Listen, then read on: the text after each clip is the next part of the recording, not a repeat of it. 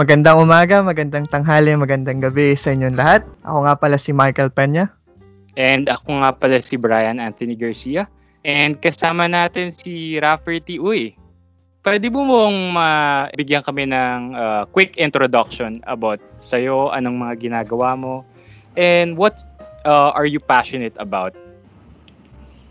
Hi, Rafferty to. Magandang umaga sa inyong lahat, or hapon or gabi.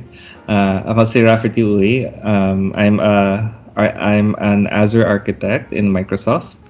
Dati dyan ako nasa Pinas nakatira, and I was basically helping customers adapt to the cloud. What that means is may mga customers na bumili ng Azure, gusto na nilang gumamit ng cloud pero hindi lang nila alam paano mag-umpisa, or may project sila na gusto nilang hindi nila alam paano tapusin, right? So doon ako tumutulong as a cloud solution architect. Ngayon nandito na ako sa Singapore sa Microsoft Technology Center, where more than Azure, tinitingnan ko na yung 3 clouds. That's the modern workplace, yung Microsoft 365, pati yung Dynamics 365 Power Platform, and I'm looking at basically cross-cloud integration. What I'm passionate about, although I'm looking at many different areas of the cloud, main passion ko pa rin is application development and DevOps. So so I think marami sa mga nakikinig ngayon is may development background, so sana makatulong ko. Yep. Additional question lang dun, how long have you been working for Microsoft pala? Including yun dito sa Philippines? I've been in Microsoft for about 5 years now. Before that, mostly nandun ako sa mga SI companies. So before that, puros .NET yung ginagawa ko. C#.NET for Windows, for SharePoint, for ASP.NET. Ang isang nakakatawang trivia, nung nag-join ako sa Microsoft noong 2015, doon lang ako napilitan mag-aral ng PHP, ng Node.js, ng Linux. Dati puros Microsoft products. Kung kailan nag-join ako Microsoft, doon ako na kailangan matuto ng And I think yun din yung time, 'di ba, na si Microsoft mas naging open sa open source, yung advent ng 2014, 2015. Doon mas malakas yung push nila. Yes, that's true. And then Rafferty, kailan ka naman nag-start mag-cloud? Way before ba ni Microsoft, or do you remember, or what? I think it's so as a cloud user, I think a lot of us uses the cloud and we just don't realize. For example, before ang uso is yung mga Dropbox, mga storage, Hotmail, diba? Mga online email services na cloud pala siya. In terms of work, meron lang akong project na ginagawa dati na more SQL Server na nasa data center ng customer and all. Tapos meron lang kaming mini parang assessment on the side on the feasibility of moving this to the cloud. Na ano lang yun, 2014 lang ata yun, or 2013. And that's when I started to just try to look at ano ba tong Azure na to. Diba? Tapos paano ko ililipat tong SQL Server namin, yun mga Windows application namin, kaya ba o hindi. Yung mga ganun. So doon ako nag-start mag-aral ng cloud. And then yung nung una mong nakita si cloud, una mong nagamit si Azure, was it kind of like love at first sight, or or hindi mo siya talaga panagustuhan agad-agad? I think nung una kong naggamit si Azure, medyo nalito ako. And the reason for that is coming from a development background. Buti na lang, architect role na ako na. So medyo may konting alam ako sa infra. Pero I realized when you start using Azure, or actually any cloud, hindi pwedeng dev lang yung alam mo. Diba? Parang kailangan you have a certain level of understanding of infrastructure, of networking, of maski microservices pa yan, paano ba sila nagko-connect, yung ports nila, yung mga ganyan. Pag hindi mo naintindihan yun, medyo ang hirap maintindihan ng cloud pag gusto mo mag hands-on. Di ba kaya nga, feeling ko yun din yung time, no? Para nagsabay din yung advent ng cloud and DevOps na mas na-empower yung developers na matuto rin ng operations, and at the same time yung ops, mas natuto rin silang i-code yung infrastructure. Oo nga. Kasi dati, bago mag-cloud, puros agile yung pinag-uusapan, di ba? But before, when we were talking about agile, maski in our case, ang bilis na namin mag-code at mag-deploy. Pero yung operations team, yung infra team, nagre-reklamo na sila. Parang kailangan 3 weeks bago ma-provision yung dev environment. Kailangan ilang weeks bago ready to support or to deploy or to ganyan. Diba? So, yun, nung nagka-cloud, biglang napabilis yung buhay ng lahat. Tapos biglang nagka-DevOps na. Okay. Sige. So, although na-topic mo, na-banggit mo na rin naman, di ba, about Azure. Pero what do you think for our Filipino audiences, di ba, na what is really Azure for them? You know, whether student, developers, or IT pros, what can Azure give them? Okay, so Microsoft Azure is one of the best clouds in the world. Of course, in my opinion, it's the best cloud in the world. Ang interesting thing with Azure, and if you look at different online sources and reports, pag may about development, best development cloud or tool, ganyan, lilitaw si Azure. If it's about data, if it's about AI, if it's about security, if it's about infrastructure engineering, o ganyan, lilitaw si Azure sa lahat ng yan. So I think for our audience today, you may be working on a certain field. Maybe you're a data scientist, maybe you are a developer, maybe you are an infra engineer, or maybe hindi mo lang alam saan ka pa mag-start, diba? Ang okay kay Azure, usually in almost every area, leaders naman si Azure dun, right? So it gives you the ability to kind of learn different technologies. That's one.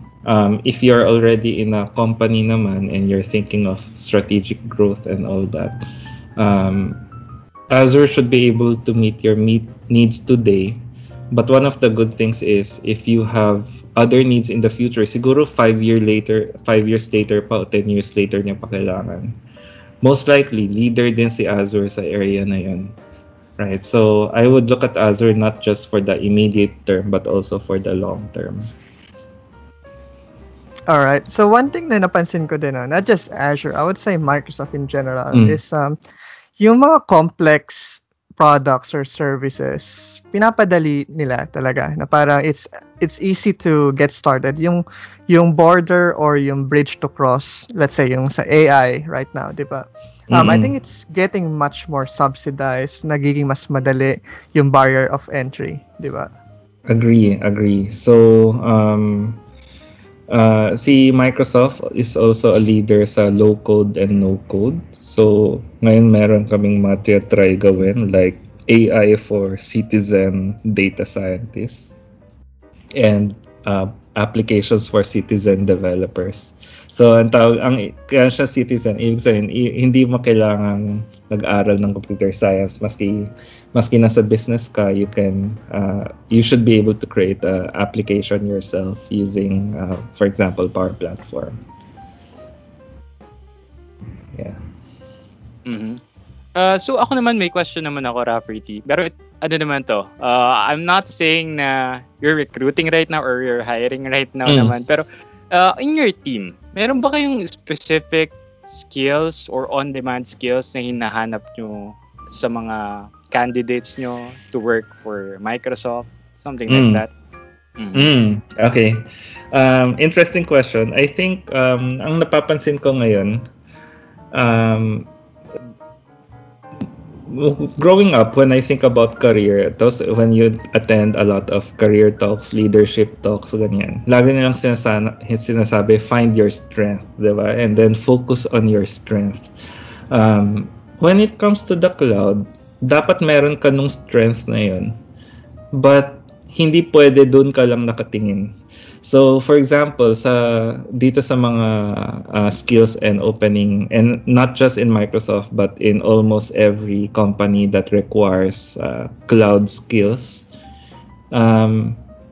kailangan medyo marunong ka mag-dev at marunong ka mag-infra. So for example, pag developer ka, kailangan marunong ka ng konting networking, konting infrastructure, naintindihan mo yung auto-scaling, ganyan. Pag infrastructure ka naman, kailangan marunong ka magsulat ng scripts for infra as code. Kasi may DevOps na eh. Hindi na pwedeng server lang eh, di ba? Lahat software-based na. Oops. Teka lang. May aeroplanong lumilipad sa bahay ko. Narinig okay mo ba yun? Narinig mo ba?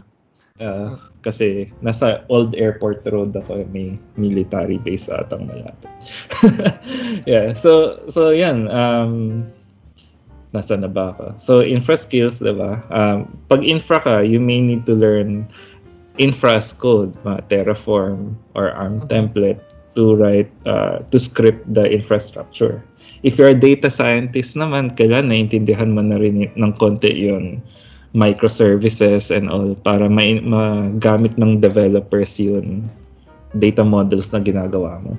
Diba? So when I think yun medyo missing these days, and even in Microsoft, it's one of the things I think that we're looking for, is yun kayang medyo cross-skilled ka in different areas. So usually, so in my opinion, yun yung isa sa mga titignan ko. So ayun, kahit paano pala meron ako ng mga skills na nabanggit mo. Well, at least some of them. So so tingnan natin in the how future. About ako may tanong din ako. I mean, follow up lang doon, di ba? How about dun sa mga non-technical? Let's say yung mga nasa management, or let's say analyst, or mga decision making people. What is cloud for them? I think for them, cloud is a way for them to meet business needs faster. And parang in a way, it's from a tactical perspective, it helps them meet immediate short-term needs. Pero from a long-term perspective, meron din silang use the cloud to mitigate risks. Like if you're not yet in cloud, you can use it as your backup or disaster recovery site. Or even yun mga intangible things lang na wala kaming AI initiative ngayon or innovation team ngayon or R&D. Pero sana nasa platform na tayo na meron na. So when the time comes na na-form na natin yung team, na latag na yun infrastructure, na latag na yun foundation sa company. So I think that's one. I guess the other one is more on the people process side. Syempre, medyo required si DevOps when it comes to the cloud. So it's just good to really start understanding and appreciating si developers and ops as a business person. May very interesting state of DevOps last year. Sabi niya, there's a strong correlation between the organization's performance and the company's ability to do DevOps. So somehow, yung mga sikat na companies ngayon in the world, puro strong in DevOps na din, di ba? Si Microsoft, si Facebook, si Amazon, si Netflix. If you look at many online sources, sabi, almost all of these companies are strong in DevOps.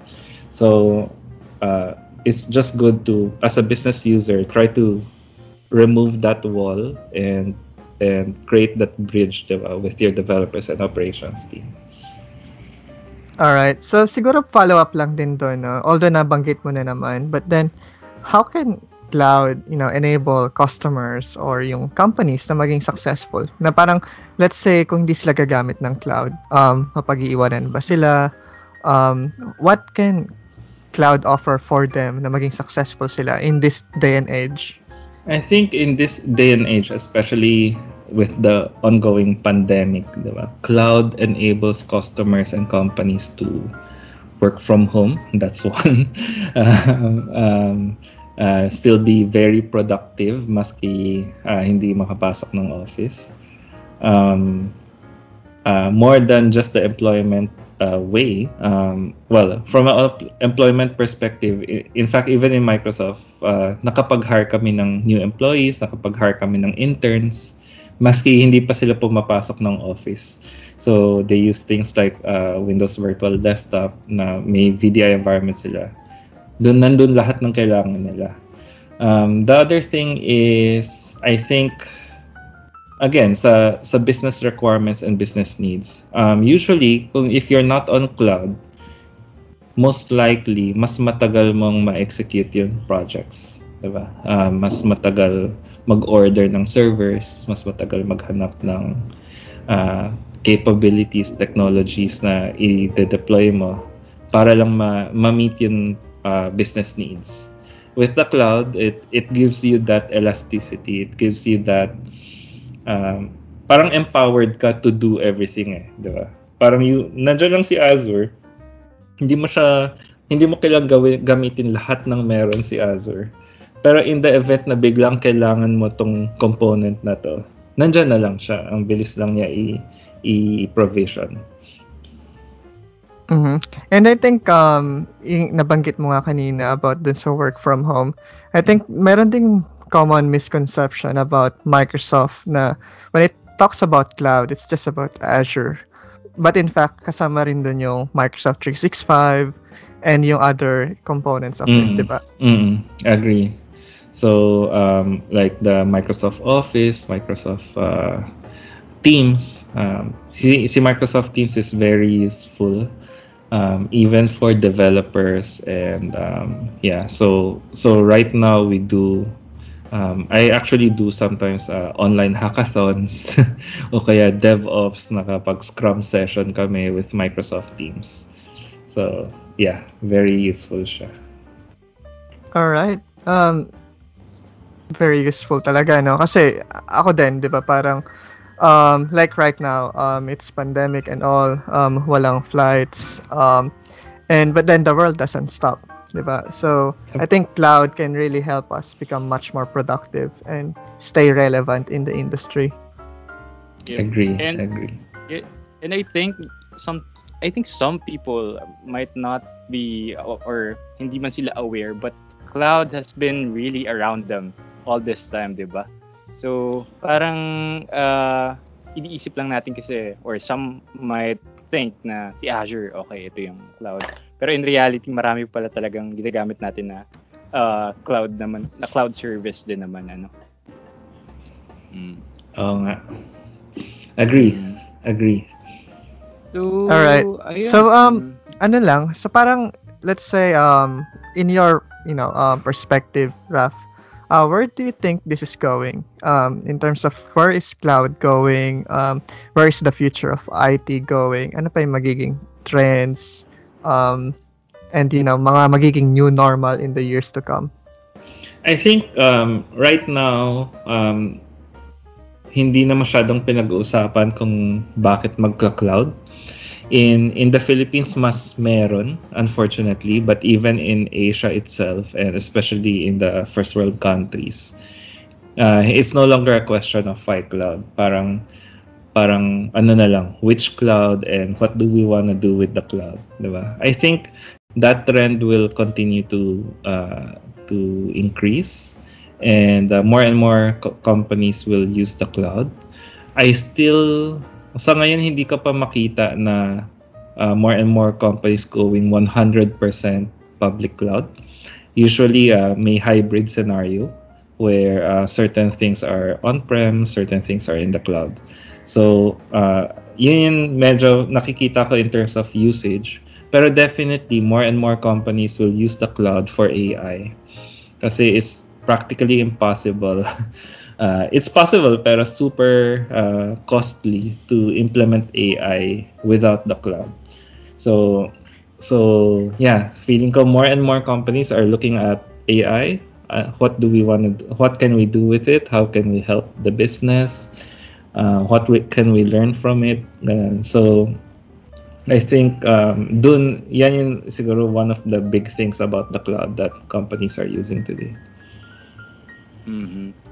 And then na-mention mo rin kanina na parang here in the Philippines nga, hindi ganun, Azure is not that, or cloud is not that big compared with other countries.